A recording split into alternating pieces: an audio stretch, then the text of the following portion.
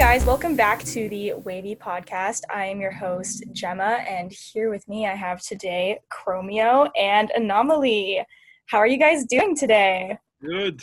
Very good, thank you.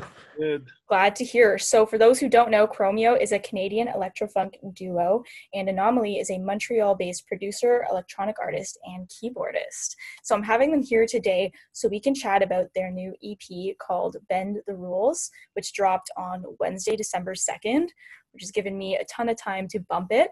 And I love it. I find it's a really groovy, psychedelic, and jazzy kind of mix of a few tracks. And although it's just a few, the way it progresses, it doesn't, I don't know, to me it just doesn't feel like 3 tracks. And it's just really fun and upbeat, but that ends really low key but groovy. I don't know. But I'd love to hear what made you guys want to collaborate on this project. We started, P and I were plotting this label called Juliet Records, which was going to be, or is a Chromeo run and created and curated label.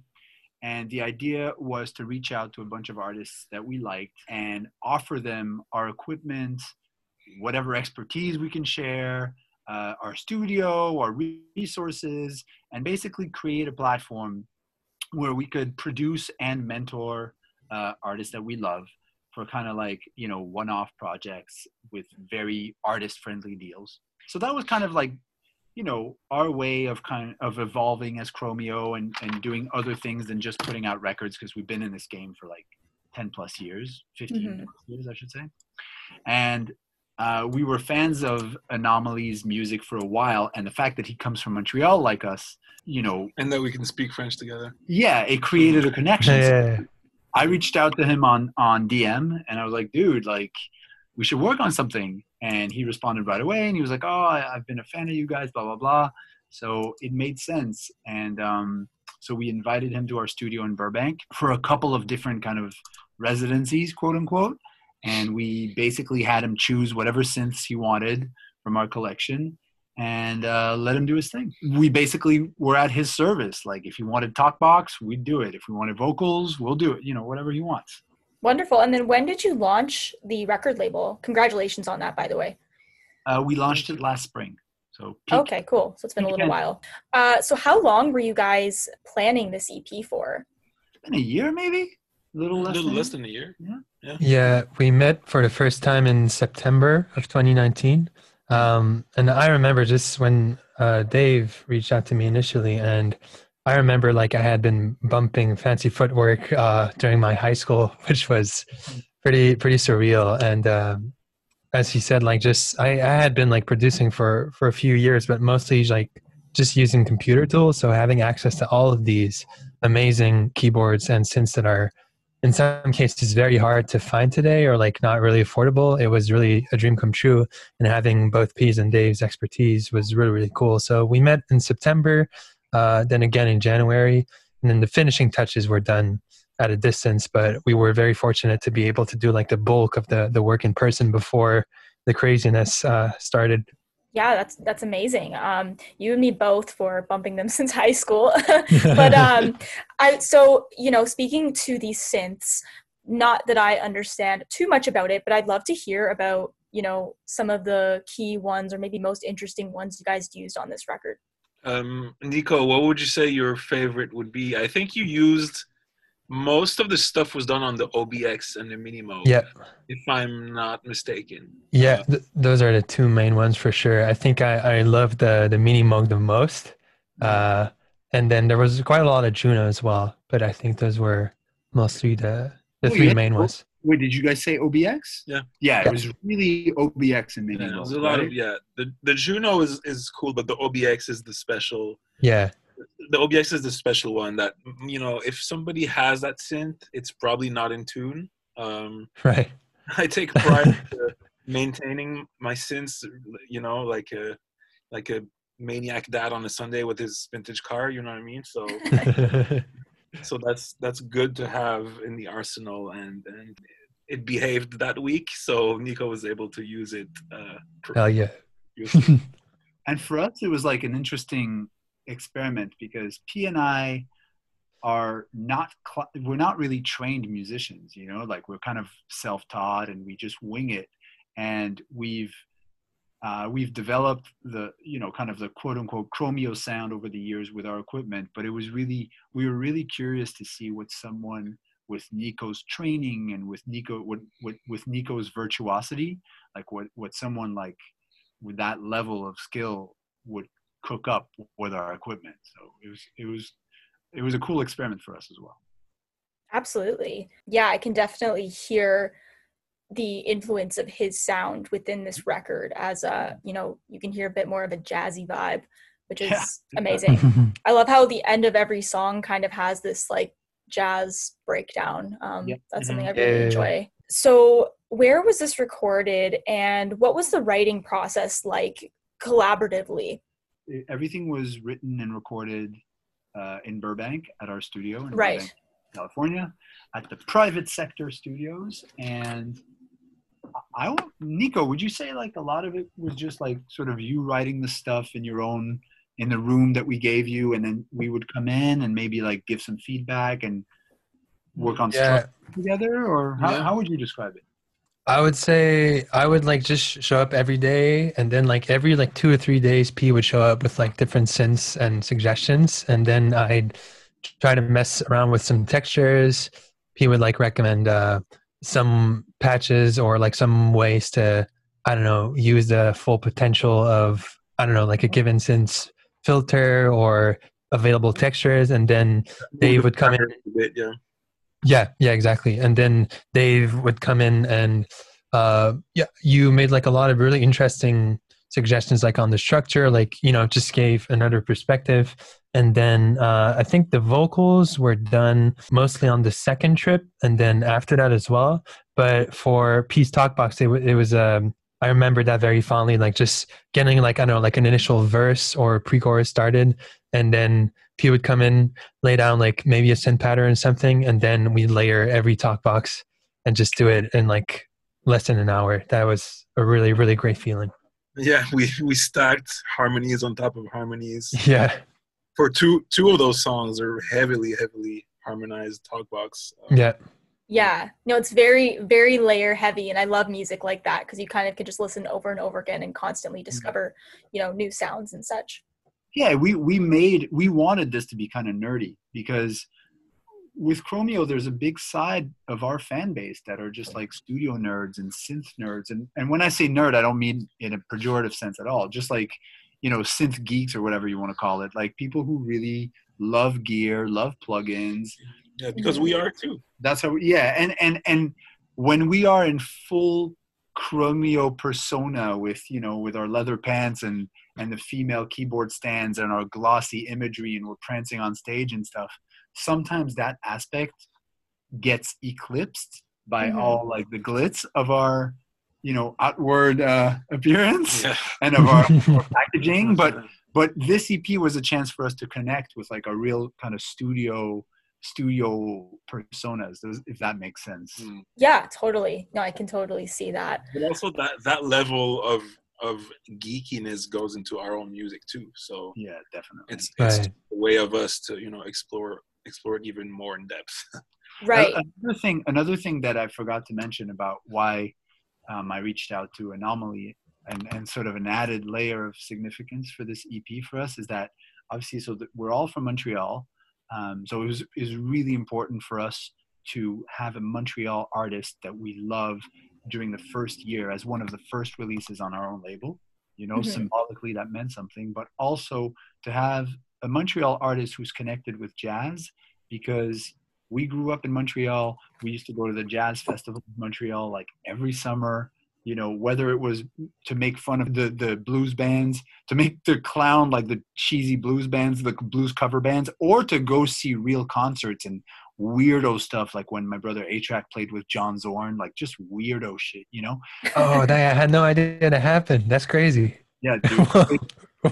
Yeah, it was crazy. With John Zorn and Bill Laswell, actually. What? So, you know, we have all these memories, and also we grew up listening to like Quebec fusion bands like UZEB and stuff like that. There's a really heavy native Prague jazz yeah. tradition in Montreal, and some of it's a little cheesy, but deep down it's very cool because it's so specific, I think, to Quebec. Right, Nico? Would you say that? Yeah, well, I think like Gino Vanelli also has that legacy from the same period. Yeah. But like, would you say that, Nico, that it's like there's a very specific jazz heritage in Montreal? Like, what's your interpretation of that?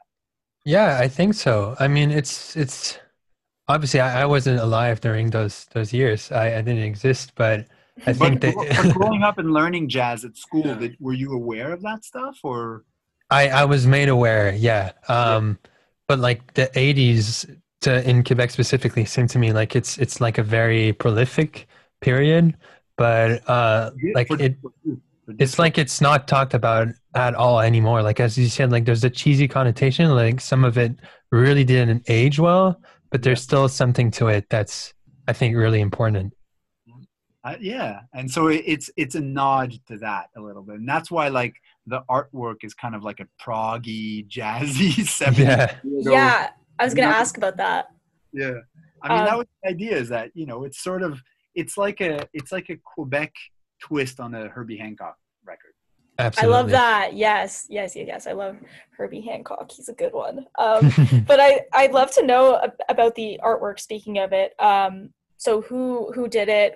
Like, was it made custom for this, or was it existing artwork? Yeah, no, it was definitely made custom. It's a friend of mine called Matt Maitland, who's based out of London, who's done like really, really big, sort of legendary album covers for like Prince, Michael Jackson, Basement Jaxx, wow, Röyksopp.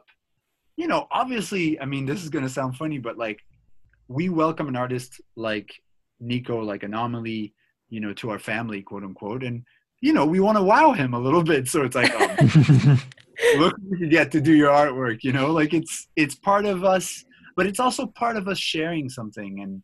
And Nico's a guy who basically he's really like, he's one of one. There's not a lot of people like him, and he's built his own following and his career. As his name says it, Anomaly. Yeah. Like he's really unique. And so we wanted him to feel on this record like he had a team around him that would support him artistically and musically, and just feel like he had other artists in his corner, both visually and musically.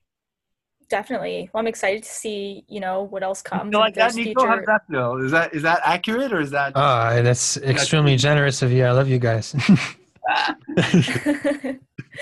I do have a question about one song in particular, Bend the Rules. So lyrically, I was kind of trying to figure out, like, is this just about, two concepts I kind of had in mind. Is this about bending the rules during COVID to go see someone and, or is it about infidelity? Like, explain, if you could explain that. Both. I guess both. COVID didn't exist when I wrote those lyrics. Oh my gosh, that's true. But yeah, it's a great interpretation. It's a great topical interpretation. Because I was thinking like, this sounds like something that could be on Quarantine Casanova. Yeah, on the advanced edition. Yes. Anomaly, Nico helped me a lot with the melodies to that song, because quite frankly, like the verse, I didn't even understand what the leading tone was, but thanks to Nico, I could find a way to construct melodies for that. And we learned a lot. I remember Nico was giving us like straight up like music lessons, and like we talked so much about different kind of Instagram nerd musician virtuosos, and it's exchange about that, because it's part of our world, but sometimes it's not the main focus. Mm-hmm. So it's a learning experience for us as well. It was a huge learning experience for me as well. Amazing. That's the idea. And like right now, music, not to sound disgruntled, but as having a podcast, this too, it's like so much is about algorithms and data and analytics, that with Juliet, for us, it's crucial to build human connections. and meaningful connections, and to have like a real human element accompanying each release. Absolutely. Yeah. Are you guys working on any new music together right now? Not yet. We're waiting for Nico. Hello. Well, I look forward to seeing what comes next. We still have a lot of work to do on this EP. That's another thing. Sorry to interrupt you. No. Because so much music comes out, and one thing we learned with Chromeo is that you really have to keep at it for a long time. And people have such ADD nowadays because there's so much music that comes out that, you know, for a project like this, we have a lot of like plans with Nico's Twitch community and like remixes and remix contests and a bunch of stuff that we're going to roll out into the new year to kind of give this project some legs. Yep. Because there's so much music that's out every week that you need to have like kind of a longer game to cut through the noise, you know? Yeah, totally. No, I worked on my first indie release, like distribution and stuff. I think back in October. It was for Michelle Tracy. I'm not sure if you're familiar with her, but I've never done anything like that before. And I really realized that the real work kind of comes after it's out, even though it seems like so much before. Like, no, it starts the day it's out. Yeah, exactly. Mm-hmm. Yeah, it's like that's something we learned, like when you guys were saying like, oh, you guys, you know, used to listen to Fancy Footwork in high school and stuff. Like Fancy Footwork, that album came out to little or no acclaim in 2007, and it's really in 2008 that it blew up for us. So there was like 1 year of like us doing groundwork and legwork and paying dues and for it to get to that place. And that's a lesson we never forgot. What if you could provide one piece of advice to, you know, artists trying to push something right now, what would it be? Just do you. Do you. Because if you want to be successful, you have to be in there 24/7. And if you're not being yourself, people will know, and you won't last. You won't last that long. Your passion will run out. You have to do you. My piece of advice is your musical career starts after 10 years. It's on the 10th year is your first year. So the first 10 years, you know, you're building, and then it's all about longevity. So it starts at year 10. And that's not to discourage people. On the contrary, it's to encourage people to really see the long game instead of looking for like, you know, short-term success. Because if you want to make a living and really make a mark, it's a long-term thing. Beautiful.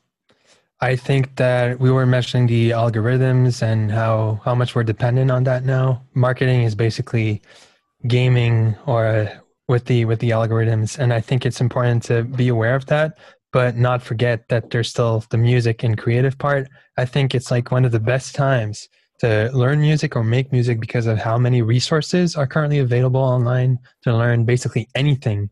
And I would say, like, don't forget to try new things, explore, and work on whatever you want to try, and also take some time for yourself. Amazing. Yeah, great piece of health advice. part, Nico and I had a lot of conversations about that this summer. Mm-hmm. Absolutely. Thank you guys so much for that. Before we wrap things up, I'd love to know who each of you guys are listening to right now. I've been diving back into a lot of Kaytranada recently, lots of Mr. Carmack, and I got like I've been listening to TV themes from the 60s, like Star Trek, and like for the string arrangements specifically, trying to transcribe some of those. That's in my recent stuff. Nice. That's so interesting. I got one, Nico, that you might want to check out too. Madlib and Kareem Riggins put out a jazz fusion, like an Afro jazz fusion album last week. Whoa. Oh, no way. It's crazy. And all the all the titles are in French too. It's called Pardon My French. Wow. And Kareem Riggins, as you know, is like an insane drummer. Of course. Madlib, but you know, Pardon my French, got it. Again, like what an interesting example, right? Of like of all people, Nico should have been aware of that release in a way. But there's so much music that like how you know, so much cool stuff like slips between the cracks, unfortunately. And I think it's really up to like the word of mouth thing to get it on each other's radar, right? Yeah, there you go. I didn't hear about that either. So, but I'm gonna check it out now. Listening to the exact same thing. Nice. And I dove back. I've had a crazy Lilo Thomas phase this past week. Lilo Thomas is a sort of underground funk guy from the 80s. You should definitely check it out. Yeah, no, I'll definitely check that out. All right, any final words about the EP? Go listen to it. That's it. Where can people? Jazzy journey with us. Yeah. And also, my last word would be like, as you know, consistent with our mission with Juliet, it's also about discovery. So those people out there who are not familiar with Anomaly's music, you know, if this can bring you to his catalog, then great. And then hopefully we work on more stuff together. Hell yeah. Yeah, sounds good. Thank you guys so much for your time. Where can people find you? On the interwebs, at Chromio, At Chromio, at Anomaly. Anomaly Beats. Anomaly Beats. Yeah. There we go. All right. Thank you guys for listening, and I'll talk to you guys soon. Bye-bye.